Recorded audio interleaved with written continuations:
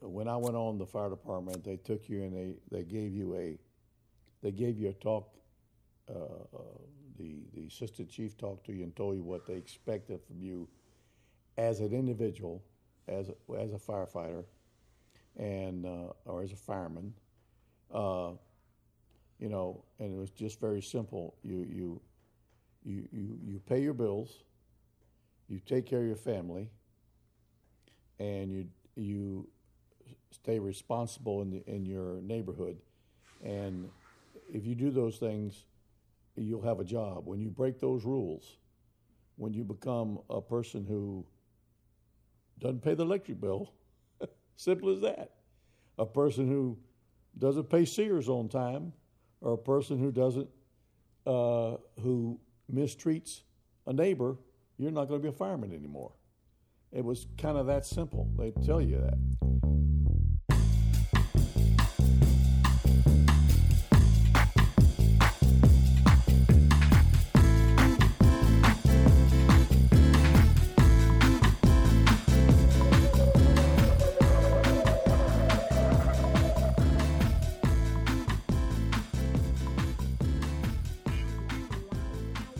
Welcome to the Firehouse Logbook Podcast. I'm your host, Robbie Dawson. I recorded this episode a few weeks ago with two retired fire service chief officers who I met through a family friend.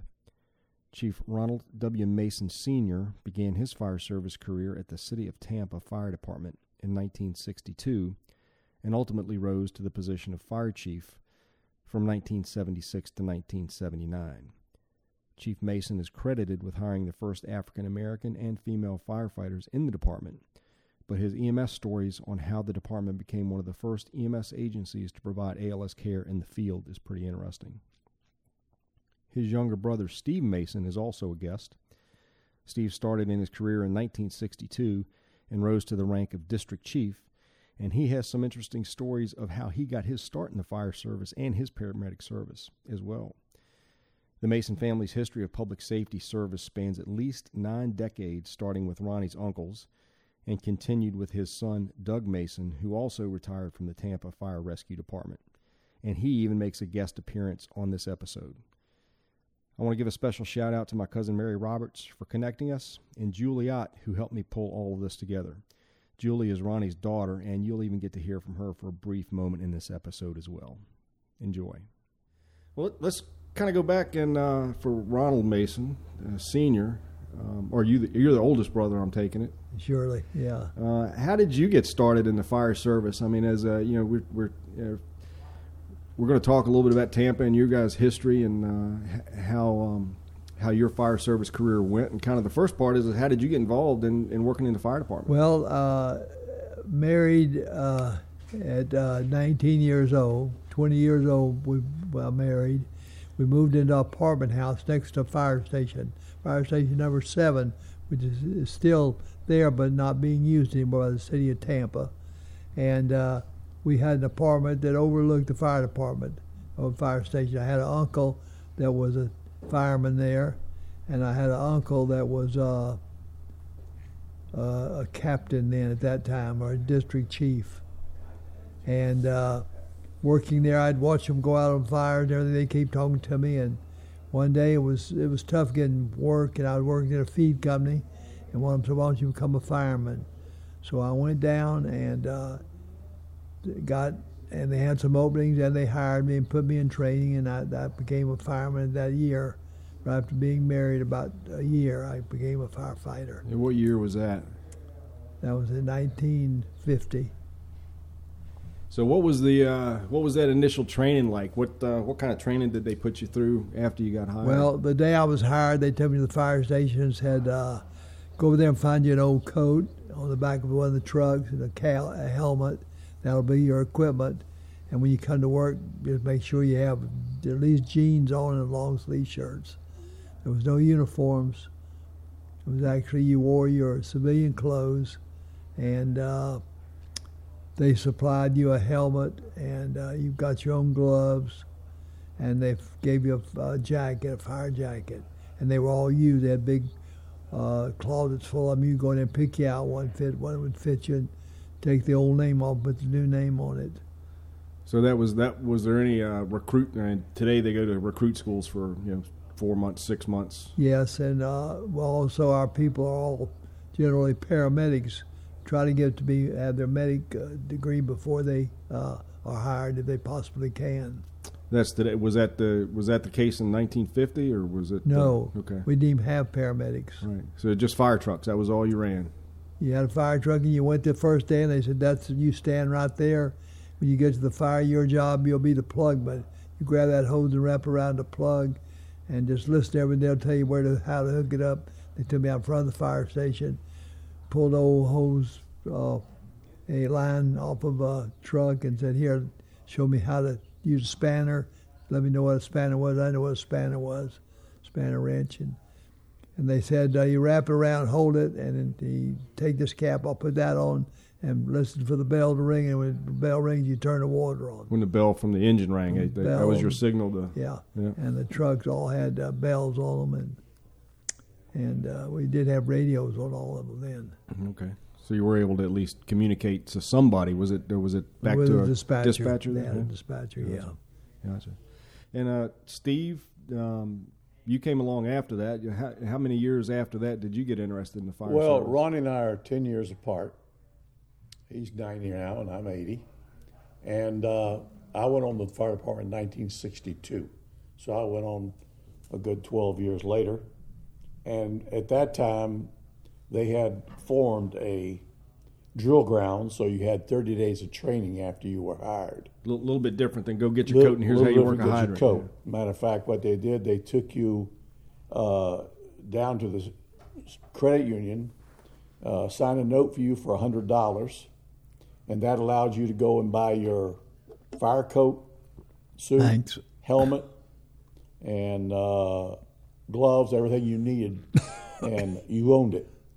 And that was your first credit union note. You became a member of the credit union. You had your gear. Then you went to school for 30 days. So let's just back up. Your entire protective ensemble you got for $100. $100. $100. Okay, that's changed a bit. That's changed a bit. And we had no breathing apparatuses then. They had nothing to protect you from any type of smoke or anything. Then that just wasn't around. So all you needed was coat, pants, boots, and your helmet. There was not even any face mask or anything on the helmet at the time. But we did go to school for 30 days, and you were assigned to a shift. There was 3 shifts on the fire department. And the day at the training grounds, when you were finished with the training grounds for 8 hours, you went to the fire station and served one night there. And so you would get in your shift at night, get to know the routines, and get some in-service training in the station a little bit beside the drill grounds. In the 30 days, you were assigned to a district, and you began to move around from station to station.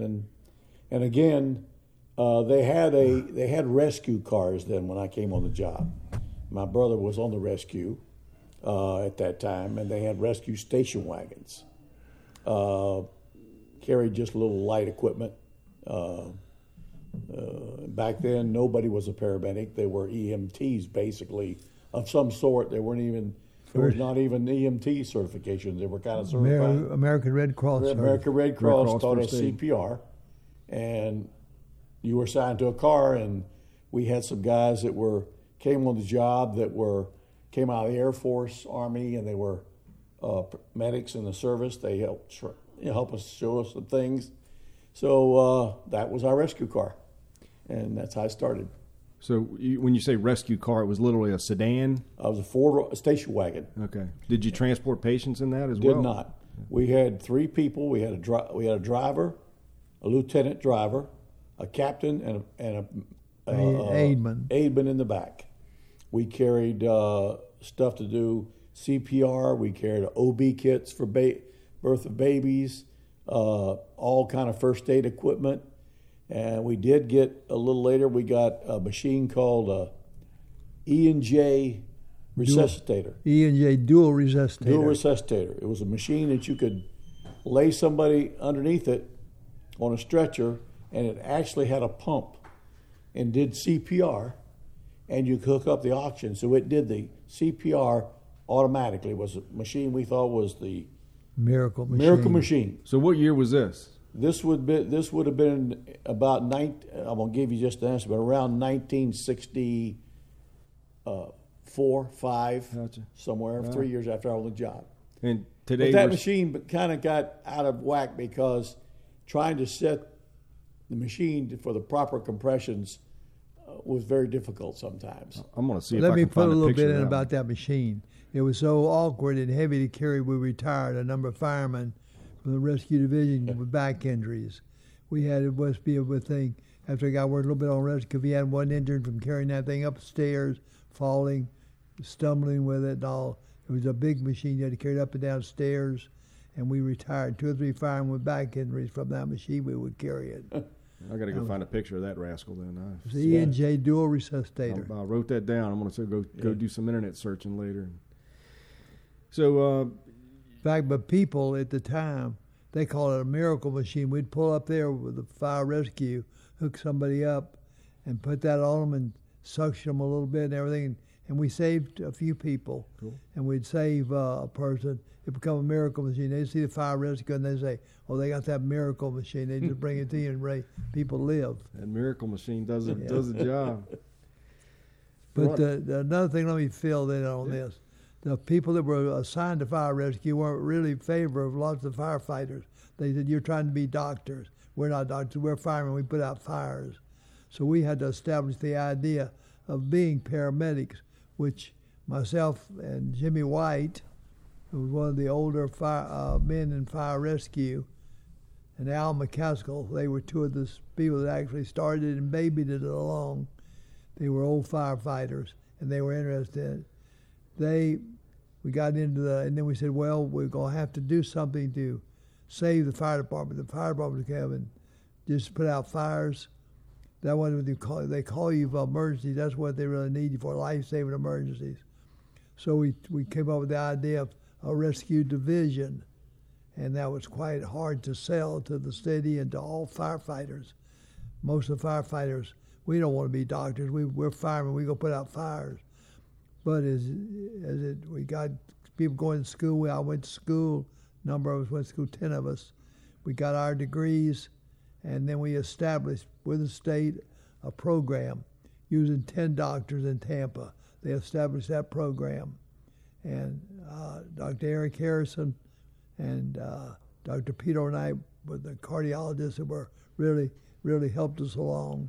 And we got a program put in through Tallahassee and certified to, and we were the first group certified here in Tampa. There was 10 of us that was certified. I had to be the first one. And when we got that degree, then we turned the department around. We turned it from a fire service into ERA and emergency service. And it changed over the years, and now you don't know them as really a fire department. They put out fires, but they're known as emergency technicians. They go into emergency, save people's lives. What was that paramedic training like? About what time in your career was that? What year? Because I went through a paramedic program in the early 80s, and it was literally a 12-month program, 2 nights a week, a couple days a week, clinical time. What was your program like, and when did that kick off? We set up, but we were with those doctors we worked with, the 10 doctors that worked with us. We set those programs up. Those doctors even rode with us on the units time to train us. We would have a code going somewhere. And the thing that you find out, we had to start identifying. That's one of the things interesting about where did the code start and all that. So we got together and said, we'll have codes. And first, the heart attack wasn't what they call a code today. It was code 13. What is code 13? You remember? Code 13 was a heart attack. We had so many heart attacks, we finally just, the paper, everybody, the news, everybody, the doctors, everybody, we said, wait a minute, we got to do something here. Let's just call it a code. And that was established in Tampa. The word is calling code to an emergency, as far as I think was done that, and the whole nation picked it up. California contacted us, different people. What do you use? And we told them. We wrote a book. We had a book published, and I don't know where it's at now, but we published a book. We sent out all our information here, and those things were used all over the nation. And actually, They used it on the emergency. They came here and filmed some of the series of emergency on TV, and we gave them those things to code, and that's how it got used nationwide. It being a code came from Tampa. And you mentioned you happened to be sitting somewhere and ran into a couple of those people from that show. You want to tell that story? Yeah, they came to Tampa and visited with us, and we met them. I can't remember their names now. They had Kevin Ty and Randolph Mantooth. Yeah. Johnny and Roy. And we met them. They rode with us. I have pictures of them somewhere here at home, with a picture of them being standing by our rescue cars and riding with us. And they thought it was so interesting to be with the live action. In fact, some of the series, they sort of took notes. Their producers took notes on what we were doing. And we always claimed that some of the actual series, they used it. We never got anything out of it. We kept telling them we want some, royalties out of that. But they used our information right out of Tampa. Oh, neat. Steve, how did your career path take you from there? Let me add a little bit to the training, because I came on and I volunteered to go into the rescue when we had station wagons and all the kind of obsolete type of equipment. And we did that for several years, and then, as Ronnie told you, they began to invest in a paramedic program. When I became fire chief, I had lots of firemen that weren't really happy with me as fire chief, because they said, well, now we're going to turn it into an emergency service, and we did. Oh my gosh, we got a paramedic at the head of the ship now. What's going to happen? That was it. I took lots of lambasting by the firemen. They didn't like me too much because they always thought I just want to put out fires. But once they got into it, and more of them got their degrees, and at first they got state certified, which I'd like for you, if you could, to talk to Eric Harrison or Peter O'Knight. They'll fill you in. Dr. Eric Harrison, he was really our number one leader, and as a physician, he is a cardiologist here in Tampa. Should receive a lot of credit for the things that were done by Tampa for the Tampa Fire Department. Tell you a little bit about my viewpoint when the paramedic program started, and Ronnie is just taken over as fire chief. The program was set up so the training was done in service. We would come to work at the fire station. They would send us to Tampa General Hospital, and we would serve an 8-hour tour duty at the hospital, learning all about the things we didn't know as paramedics. In the emergency room. Getting our hands on things. We worked in the emergency room. They put a white coat on us. They sent us around the hospital. We did all the taking blood samples of patients. We learned how to do all that by being in the hospital. But just to give an example how simple the class was, on my very first class, the nurse says, you want to get a feel of what it's like for a needle to enter an arm? I'm going to give you an orange. And you just poke that needle in an orange, and that's what it feels like when you enter that vein. And that's what we used to practice on orange for a while. And then we went to the hospital and started on patients. And then we would actually attend open heart surgeries, one at a time. Sit in and watch open heart surgery, so we knew what we were looking at. Because back in the first days of paramedics and some of the equipment we had, if we were working, as Ronnie mentioned to you, a code, a person who had passed away and we're trying to revive that person, we had an intercardiac needle that was probably 12 to 13 inches long, that we would go right under the rib cage and go right straight to the heart, shoot atropine or whatever we needed to get that heart started again, not knowing where that needle was going to hit. But that was the training then at the hospital. But at least you had seen where the heart normally sits, and you could go and from the doctors were teaching us all this, and so we got our certifications after we all spent months and months and months. There was no college a program to go to at that time. You could go and get your Red Cross training and go get an EMT certification, but to get a paramedic certification, you had to go through all these doctors, and they had to sign off and certify you. So it wasn't necessarily a we curriculum. Did establish that but the curriculum was established as years went on.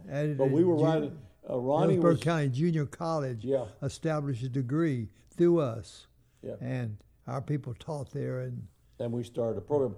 But when Ronnie was chief, he called me one day and said, "Hey, they've got a symposium of paramedics in Boston. It's going to be a 1-week symposium. Would you like to go and see what the paramedic programs are doing around the world, around the nation, not the world, the nation?"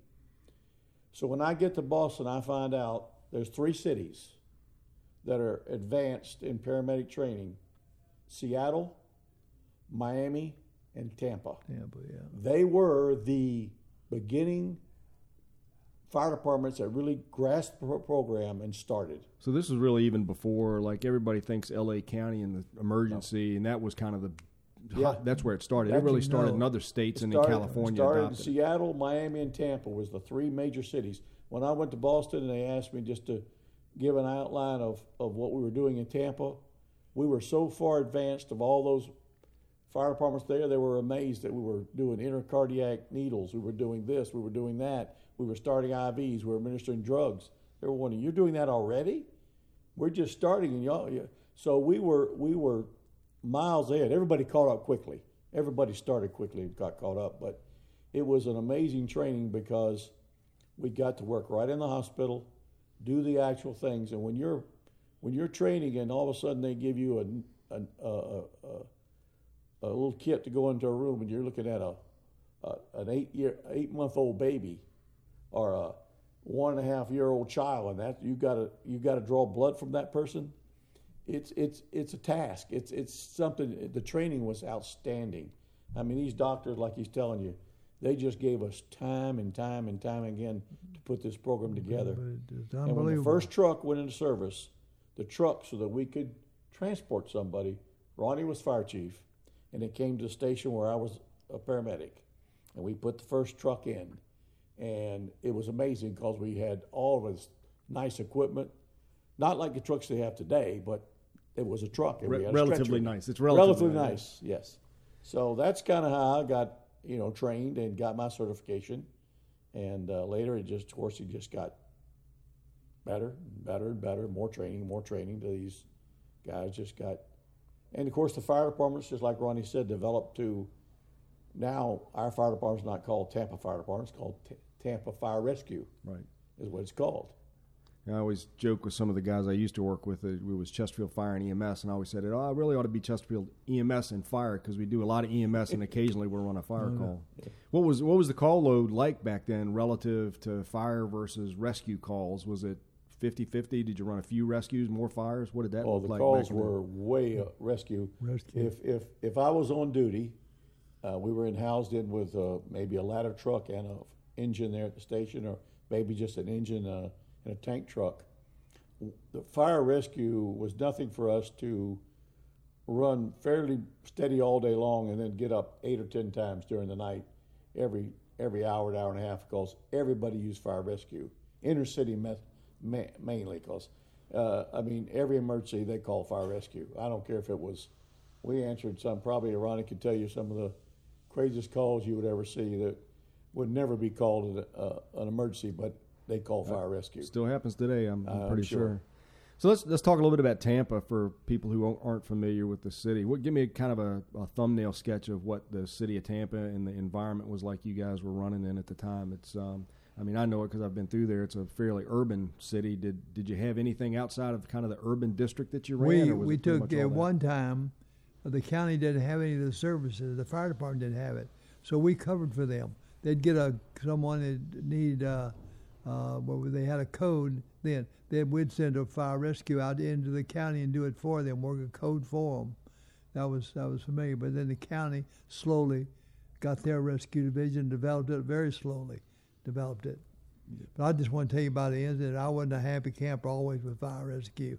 When we were going through all this training at the University of Miami, and they were big in it. They were starting their program. He said it was 3 companies. Miami was one of them. Chief Lehman called me in one day and said, next Monday, he said, you're going to the University of Miami to take down there for 2 weeks. I said, for what? He said, you're being put into paramedic to qualify for paramedic. I said, I've got a part-time job. I got a family I have to pay. And we had an automobile business. I said, I can't do that. He said, you want your job? You're doing it. I would leave on Monday morning. I'd get up and go down to the University of Miami and stay all week and go to college all week in the classes and come back on Friday. And I did that for 4 weeks so we could qualify. I wasn't real happy about that. That's not a short little drive either, is it? No, not to Miami. But we went through things like that to get qualified and to get the department that we have today. It's come a long ways. True. How many stations were there when you guys first came on duty? When I first came on, there was 12. Yeah. How many are out there nowadays? Do you know? 20-some. 20-some. When I was there, 30-some maybe. Yeah, when I left, there was we incorporated the county. 19. So it's steady growing. Yeah. Great stories about the paramedic service. Any big fire incidents that really strike your mind? Let me tell you one story, and I'll go back. I'll go back to when I was in high school. Yeah. And I didn't even think about going to the fire department at that time. I wasn't even thinking about anything but playing football and basketball and enjoying high school. Was Ronnie already on the Ronnie was on the job. And he was delivering on a part-time job. He was delivering fuel oil in back of houses. It was a part-time job on his off days. He said, why don't you ride with me one day? You pump the fuel oil, I'll write the tickets, and we'll catch more houses, and we'll do better, and I'll pay you. So I jumped on this fuel junk kerosene truck, and we're riding around, and we get over in the Hyde Park area of Tampa, and we see smoke. And we ride over there, and it's a paper company. These big, humongous tons of rolls of paper they stack outside, caught on fire. Probably one of the largest fires they had here in Tampa during that time. And it started jumping through that paper. Ronnie was off duty. They started calling in off-duty firemen. So he takes his kerosene truck with me on it and goes to the nearest fire station, which was fire station number 8. He says, come on. So I go with him. They put me on a tank truck. I wasn't a fireman. They just put me on a tank truck and gave me a helmet. Said, go with that guy, and he's going to run back and forth to the hydrant. You just stick the hose in there, and they're going to fill the tank up. And we fought fire all afternoon. It was one of the largest fires in Tampa at the time. It burnt for, Ronnie, I don't know, 8 or 10 hours. I mean, they fought that fire. It burned a couple of houses down. But it was one of the largest fires. But it was the start of my first career of a fire. I said, this is unbelievable. Here I am, not even on the fire department. I'm working, helping them out, seeing. And so I got firsthand experience. And from that point on, I said, well, maybe one day I'll do this. Never thinking I actually would, but I did. But that was one of the bigger fires. Now, Ronnie probably experienced a couple of good-sized fires. Well, we had big fires, but that was one of the bigger fires. I think I read something about that. I read on the internet some of the historic fires, and one of them is a paper mill, paper facility. That was fire. it. Wow. So, what did your career paths look like? I mean, Ronnie, obviously you wound up becoming the fire chief later on, but tell me about you. Did you get promoted, Steve, or did you? I retired as a district chief in combat. I served as a paramedic about 18 years in the paramedic field, and then I decided that it's closer to a young man's job, and I had my experience, and I went over into combat and got in some exams and took some exams, and when I left paramedic, I was a captain on a rescue unit, and my next step would be a district chief. But they made a position called a rescue supervisor, and they had 3 of them, one for each shift, that took care of all the rescue cars on every shift. There were 3 shifts, and I got promoted to that as a rescue supervisor. So I did the training and the so forth as a rescue supervisor. Then I made district chief, and ended up retiring a little later on out of combat. But so our careers, Here's a son of mine, Doug. He was a firefighter. Yeah, he's leaving out here now. He's retired also. Hey, Doug. Hey, Doug. Yes, sir. He doesn't want to get on. Doug is retired. Now, here's the younger breed here, and he was a paramedic. So they're telling, How you doing? I'm Doug Mason. I'm Ronnie's son. they're telling stories about you. So Gotta come I in and was, defend yourself. I was with the fire department for 29 years. So I went on in, 86, 87. 86. Joined 86. And I think you were just finishing Just up, finish Steve, it up. Yep. And you had been gone for a while. So Yeah. it was sort of a new era in the fire service. I remember that's when the body substance isolation protocol was coming on. You had the HIV and some of the illnesses coming on, and we at first we didn't have gloves or any kind of protection mask or anything, and then a couple years into it we started wearing the protection. But you had breathing apparatus by then, right? Oh yeah, we had well, what it was we had the SCBA's, self-contained breathing apparatus, but we had the old steel bottles, and then the fiberglass bottles were coming on, and what a difference! Yep. I mean, those old steel bottles with these guys, and then all the pictures you would see with half the time they would be up on the ladders and roofs, and they didn't even they would have their steel bottle on, but their mask would be hanging around the things. They'd be up there. They'd be up there smoking a cigarette and chopping a hole, you know. The first part was a canister that they made a pocket on the back of it was a canister with a hose. That canister got so hot on your back, we actually had guys get blisters through their coat, and they'd just take the canister at a fire and throw it away. I mean, that's all we had. Right. The self-contained mask came later and later, but the canister was all we had, so the upgrade to the fiberglass bottles was a big difference, and then even with the fire trucks, you started getting into the enclosed cabs. Because you'd have the tillerman and everything, and riding on the back. And I rode on the back a little bit with the safety harnesses, but only for about a year. And then you transition into the air conditioned trucks and they cabs cheat. And They're cheating nowadays. Kept you out of the weather. I probably. And then they went on to fire rescue, not fire department. Changed to fire rescue. So a lot of things. The EMS was coming up, and the origins of that. Y'all probably talked about that, but it. And then the biggest change was all the on the apparatus and the pumps and things, all the digital readouts, and you just hitting a button, and they would control. What year did you retire? Computers. God, I think I've been retired 5 years now, 5-6 years. So 15-ish.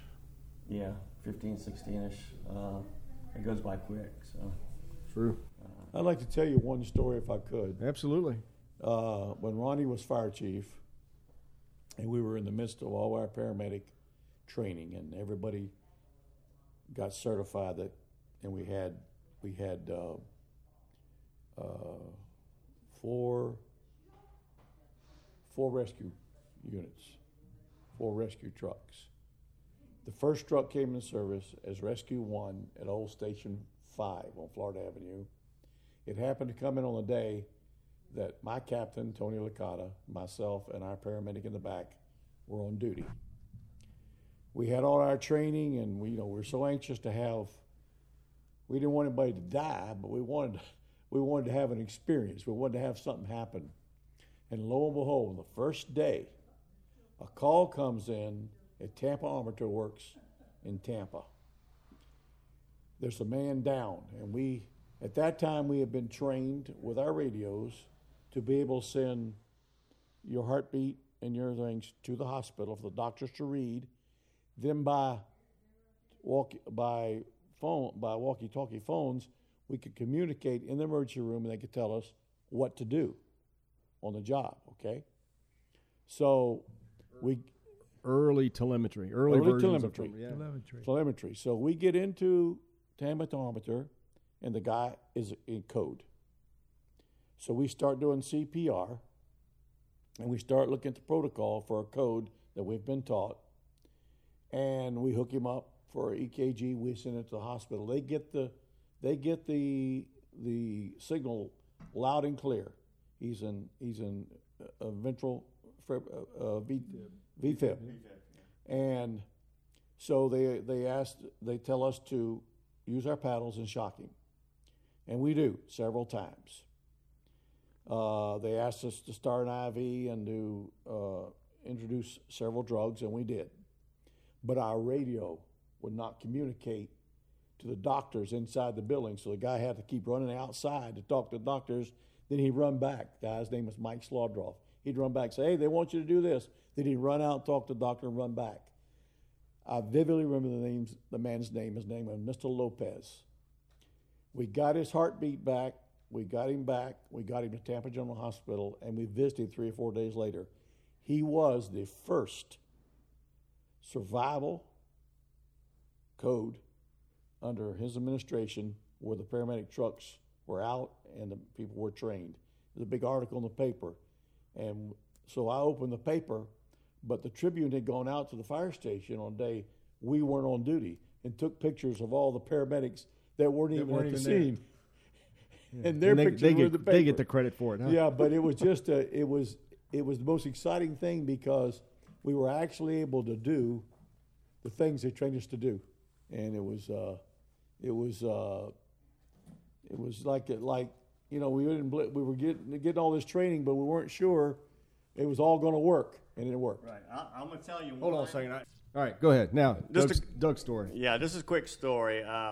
This was back several years ago, and my brother, Ronnie Jr., Ronnie Sr.'s son, we had a situation. He lived in Seminole Heights around Henry and Enola, and I worked at a fire station close by up on Hillsborough Avenue, West Tampa area or Wellswood area.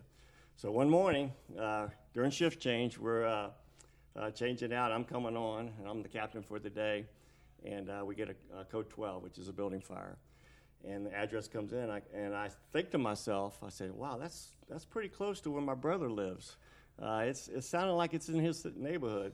So during shift change, people coming and going, and I was like, all right, let's go, everybody. Let's get on the truck, let's go. And actually, we were due second in to this territory because it was across the river.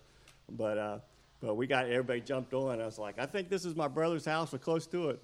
So we get going that way and turn the corner, and sure enough, my brother, Ronnie Jr., is in the front yard waving. And I was like, oh, my gosh.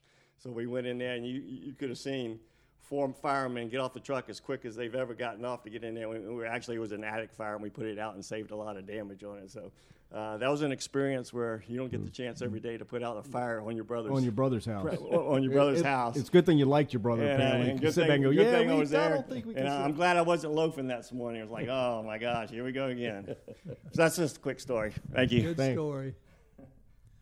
I tell you, you have stories that do I got a stick. bunch of them, but Yeah. But we had a call to the airport, and they said a man had a heart attack. We got there, and we had trouble sometime with some of the doctors didn't accept the paramedics as well as other doctors. We had one doctor at Tampa General that really gave us lots of problems. He was a young guy. He thought we all wanted to be doctors and all that. But you're firemen and we're doctors. And I'm a cardiologist. We worked a code, took it into a younger guy, get on the airplane. And we took the code into Tampa General, and this doctor happened to be on duty. So he come in, and we'd been working the code, and we were just getting little things that was happening that indicated this man, did come and go. We would get a heartbeat every once in a while. So this smart doctor, I shouldn't say smart doctor, but one that didn't believe in fire rescue, he walked in, he said, he just looked at the guy at the door, walked in with him and said, call it. And when they call the code, that means he's dead.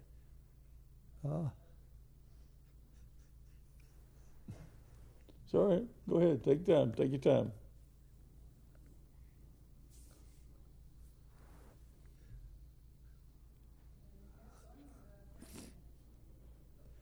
You're good. We're good. I'm sorry, I had a stroke. You're fine. Take your time. Take your time.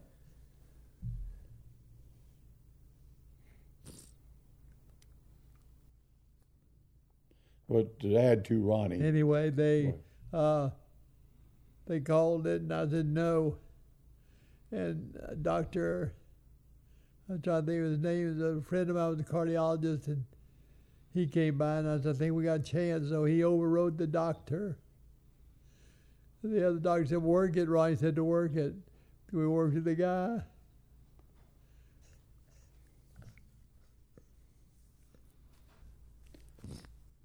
To add on your story a little bit, we had, just like I'm sure you experienced, we had some doctors who weren't so sold on the program that they're going to let firemen out there with needles and paddles and drugs and things, and that stuff belonged to the hospital. You had 6-7 minutes to get a person to the hospital. Your job was to pick that person up and get them to the hospital within 7 minutes. We'll do the saving. You know, there's a few doctors that felt like that. Yep. And but as the people got better trained, that became a big fallacy. But to finish, this guy lived. He was a police officer in Miami, and came back and visited us. Yeah. So this doctor who didn't believe in what you guys were doing in the field. He believed in fire rescue, that we were trying to be miracle men and pull things off, be real heroes. And because you were there and knew the other doctor, you kept things going and brought him back. The other doctor knew me personally. We went to high school together, and he said, no, we're going to work it. We worked the code. The guy lived, and we came back and visited us later on. He was a police officer in Miami. Could be alive today, I guess. No. You know, you've been a firefighter and paramedics, and you know, I was asked a question several times on another interview we did for the fire department one time. You know, what do you feel when you're out there as a paramedic? I mean, is it just you're just doing your job and you go home? And I would say, you know, it's one of the most rewarding things that you do when you help somebody as a paramedic, and you take somebody out of a car and you give them some relief, or you help a man who has COPD in the house and can't hardly breathe, and you're getting back, or you bring somebody back in a code. Whatever you're doing, you're just helping people, and it's very rewarding. There's something that if you care about your job, there's something spiritual there that makes you feel like you're really doing something that you're supposed to do. And we had a lot of paramedics who really felt that way. And I'm going to tell you a little story that kind of goes along with Ronnie's, is that the same crew that worked on Mr. Lopez, we were sitting in station one day, and a call came in that a man had got electrocuted. We didn't know what it was all about, but once we got to the house, it was a little house in Seminole Heights. That was back in the days when they had TV antennas. Mm-hmm. And he was moving his TV antenna from his chimney to another place on his roof for a better pickup of TV signal. The pole got away from him, and it tilted over, and it hit the high-powered line in the front of his house. He had the wire that went to his antenna was coiled up and wrapped around his left arm when he was carrying it. And then when it hit, it just knocked him off the roof. And we got there, he was laying in the front yard, and it just looked like, you know, death. His left arm was gone. You could see both heels were exposed from where the electricity passed through him. We started to walk out there, and we got within about 10 or 15 feet, and we could feel electricity in the ground. We couldn't go any further. We go back to the fire engine now had gotten there, and we get a pipe pole, and we hook onto the man's clothes, and we drag him to us, and we begin to work on him. Back then we had burn unit. He was burnt over 67% of his body. We had burn kits, open a white sterile tissue sheet. I mean, not tissue, but a sheet and saline solution. Cover him, wrap him, give him as sterile as possible before we get him to the hospital, because infection is the first thing you're thinking about. So we wrap him up, and I mean, literally, you could see it burn all the hair off the top of his head. You could see steam coming from the top of his head. So, but he was breathing. I mean, he was alive. So we get some oxygen on him, and we get him to St. Joseph Hospital. And when we get in the emergency room, we had a doctor look at him and checked him out and said, hey, this man is 1 minute, 2 minutes from being history. There's no use to waste time on this. This guy's gone. And he just took the sheet and laid over the guy. Well, we're standing there, and we'd gone to quite a lot of trouble to get this guy out of a very serious place and get him to the hospital. So my captain, Tony Licata, just picked the sheet up and looked at him and said, this guy's still breathing. And the doctor turned to us and said, well, you want to take him in Tampa General Burn Unit, you're welcome to do so. We grabbed that man up, put him back on the stretcher, took him to Tampa General. They were ready for him when we got there because they had a burn unit. They started treating him. And we just cleaned ourselves all up, cleaned our units all up, got it back into service, went back to the fire station. And literally, we usually just figured that, a guy probably died. We didn't think anything about it. 4 months passes, 4 or 5 months, something like that. We're eating dinner, and a man walks in with got one arm missing, and he's got a cane. And he walks in. He says, he got a piece of paper, I'm looking for Captain Licata, driver engineer Mason, and paramedic Slodroff. I said, that's us. What are you here? What can we do for you? There was 10 of us eating around the table, Station 5. He said, I just got something for you. And he brought in, I forgot it was, a bowl of fruit, whatever it was, cake. He said, just want you to know, you remember me? I'm the one that you took off the roof. Wow. He took his shirt off and showed us his back, and you could see he had only a little layer of skin. You could almost see blood running through the vessels on his back. Missing a complete shoulder and arm. He had some kind of feet rebuilt. And I mean, literally, there was a man who they put a sheet over on one hospital. But the story only goes back to the fact that it's just that I believe in today that paramedics are so well trained. I've used them myself in my home. And I think it's one of the greatest services that our communities have. Just one of the greatest. It is. Let's kind of change topics just a little bit, and part of the lighter side of this podcast. And I'm working on an episode about practical jokes and pranks. And I'm going to wonder if the Tampa Fire Department in the day, or the Tampa Fire Rescue that it became, if there were ever any practical jokes or pranks ever played around the firehouse in Tampa. I'm sure there was, but I'm afraid I can't tell you about them. So here's a common theme. Nobody wants to really get into the details, and I don't understand. I just don't understand. Well, there was one when I was a rookie.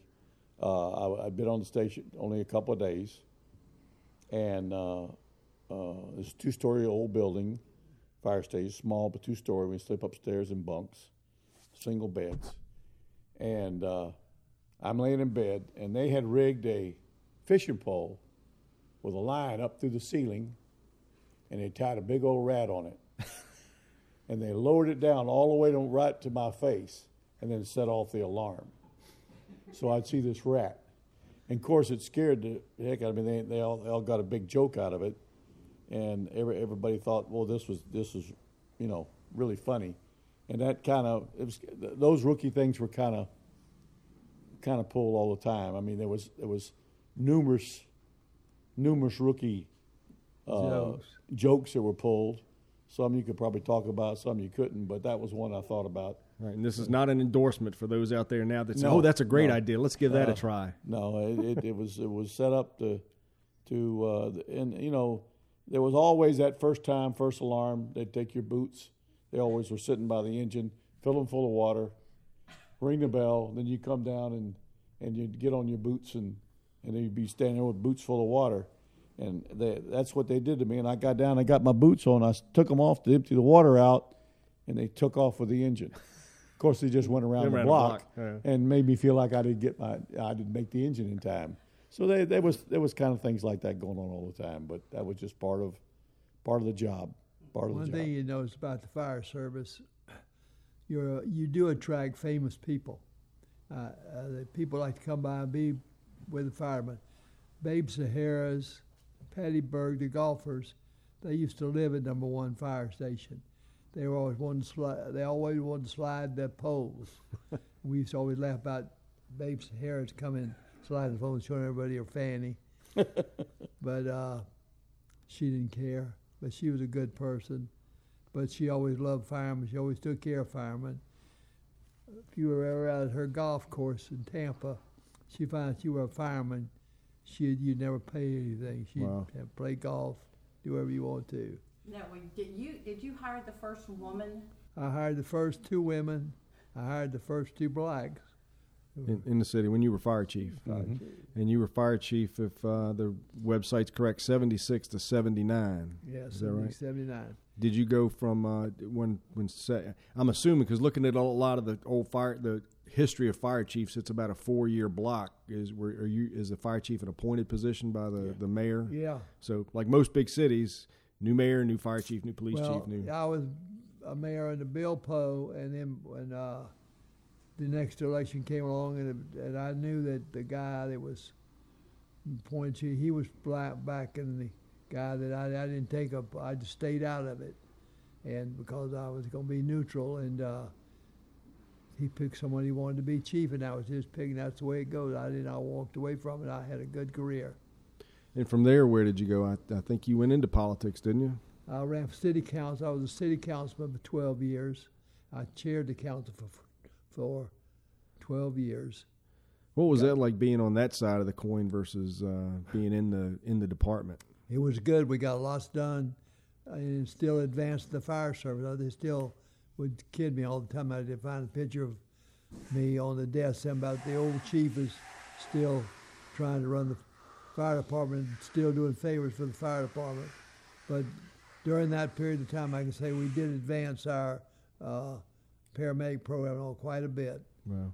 We made sure that we got the best department. I know Tampa's probably rated right in the top in the nation. And we used to see things happen. Like I tell you, we'd see things they were talking about on TV, on the TV shows the fire departments were doing, and that was just what we had originally You'd been doing for years. Yeah. The code situation is one of them. Code, they picked up that code came from Tampa. They said nationwide, now somebody coded, they died. That came from Tampa. I know that. Wow. Well, we've been at it close to an hour. Kind of start wrapping us up here. The part of the concept of this podcast is talking about traditions and the kind of the culture of the fire department. What types of cultural or traditional things, on a more serious note, rather than the practical jokes and the pranks, what type of traditions that you guys saw over your career that you think may have faded or aren't there anymore that maybe the newer generation really needs to appreciate or understand a little bit better? Well, if I had to pinpoint it from my career, when I went on the fire department, they took you and they gave you a talk. The assistant chief talked to you and told you what they expected from you as an individual, as a firefighter, and or as a fireman, and it was just very simple. You pay your bills, you take care of your family, and you stay responsible in your neighborhood, and if you do those things, you'll have a job. When you break those rules, when you become a person who doesn't pay the electric bill, simple as that. A person who doesn't pay Sears on time, or a person who mistreats a neighbor, you're not going to be a fireman anymore. It was kind of that simple. They tell you that. But I think that in the olden days in the fire stations, we maintained the fire station extremely well, okay? The cleanliness of the fire station, the lawns, the buildings, they were all up to the captain of that station. And we had days that we worked in the lawns and did lawn work and kept our lawns up. We had days that we cleaned the entire station from foot to, really cleaned it. those days I find out now are pretty much gone. They hire a sanitation people to come in and clean the stations. They hire somebody to come in and do the lawns. But I do realize now they do more activity now. The fire engines run more now. They run on emergencies now. So that tradition has changed. So we can't go back to that tradition. But the tradition that I think that I think about the most is when I go to a funeral of my friends that are dying now, and I go to quite a few, because we have a large retirement organization, and we go to each other's funerals and things, and the honor guard shows up from the Tampa Fire Department if they're requested. It's the most impressive thing I have ever seen in my life.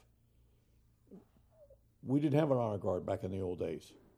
There was no funding or nothing, and that tradition they've started is a tradition that it is something that impresses me so much when I go to a funeral. These guys are so well trained and are so respectful to people who have passed away, firefighters, that that tradition, I hope that it'll stay with the fire department for a long time, because the fire department is as close to military as you're going to get.